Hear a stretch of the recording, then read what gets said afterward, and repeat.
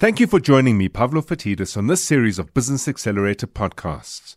All these podcasts focus on how you, as a business owner, can be sure that you're building your business into an asset of value.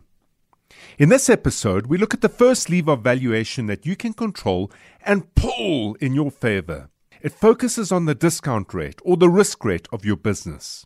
That's something we spoke about in episode 2. Remember, we want a low discount rate. The lower the rate, the higher the valuation. A big factor in considering this revolves around how special your business is. Special seen through the eyes of your customer, not yours, not mine, and especially not any of your friends or family. So let's get into it. Who is your customer? Can you define your customers with any level of insight or meaning? There are many different customer types out there. When I speak to entrepreneurs, sometimes they say, my customers are females. Really? My customers are small, medium enterprises. Really?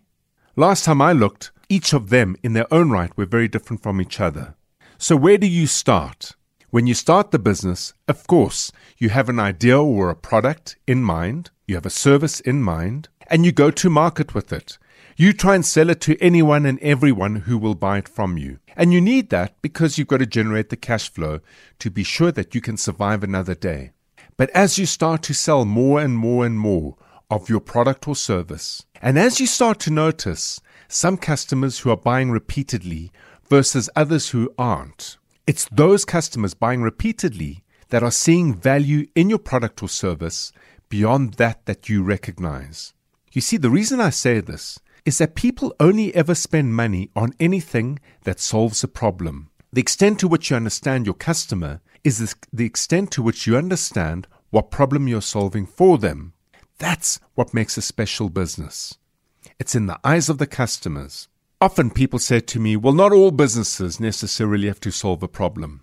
They give me the example of a watch business. If you have a 500,000 Rand watch in your business and you are a watch salesman, the person who buys that, what possible problem could you be solving for them? Well, research will show you that people buy very expensive watches for 2 or 3 reasons.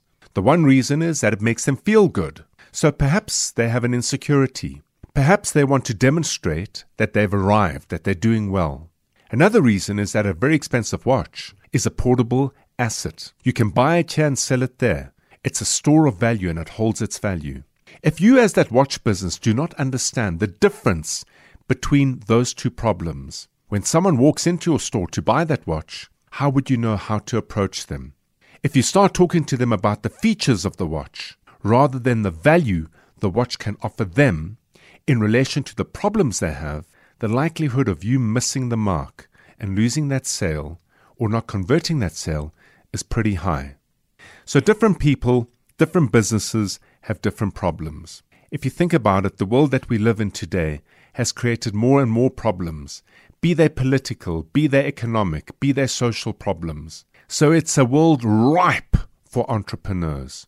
Looking at who your customers are today, engage with them, ask them beyond the obvious why they buy from you and why they continue to support you. Because if you can tap into the emotional and essentially physical problem that you're solving for them, it's a great cue for you to market to further people like them with the right type of message. I'll give you an example.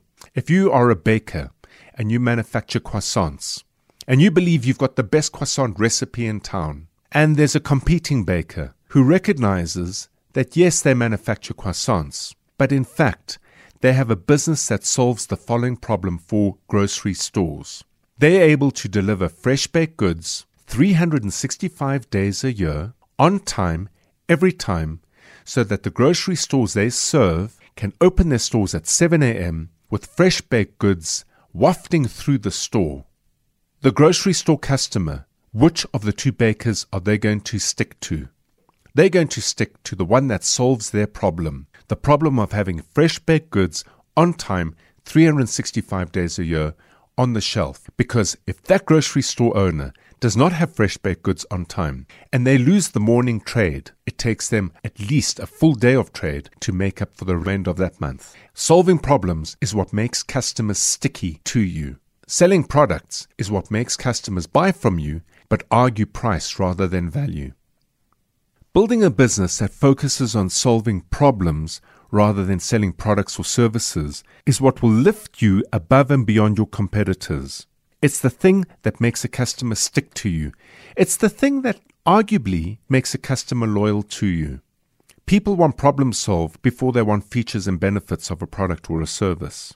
So in closing, think about how you would look at valuing your business. You come to me, I'm the baker, and I argue that I've got the best croissant recipe in town. Well, here's the fact. 9,999 other bakers argued the same thing. Or if you come to me and I argue that I've created a system that solves problems for grocers right around the country, and on that basis, because I solve that problem consistently, they stick with me as a buyer or as an investor, which business would you want to have of those two? I hope you got good value from this podcast. In the next episode, I'll be answering the question on how you make time for yourself in your own business. Think about it. You are your most expensive and most valuable resource. You are the founder and owner of your own business. And if it's not you that's focusing your time and energy on growing the value of your business, then who else is? Please share this podcast with fellow business owners and let's help each other grow. If you have any feedback, if you have any inquiries, if you have any questions, do let me know. You can find me on Twitter at PavlovBiz or alternatively Facebook and LinkedIn. I'd like to also thank Nedbank for making this series possible. They have been great supporters of small-medium businesses in the entrepreneurial space for some time. Until next time, do have an entrepreneurial day.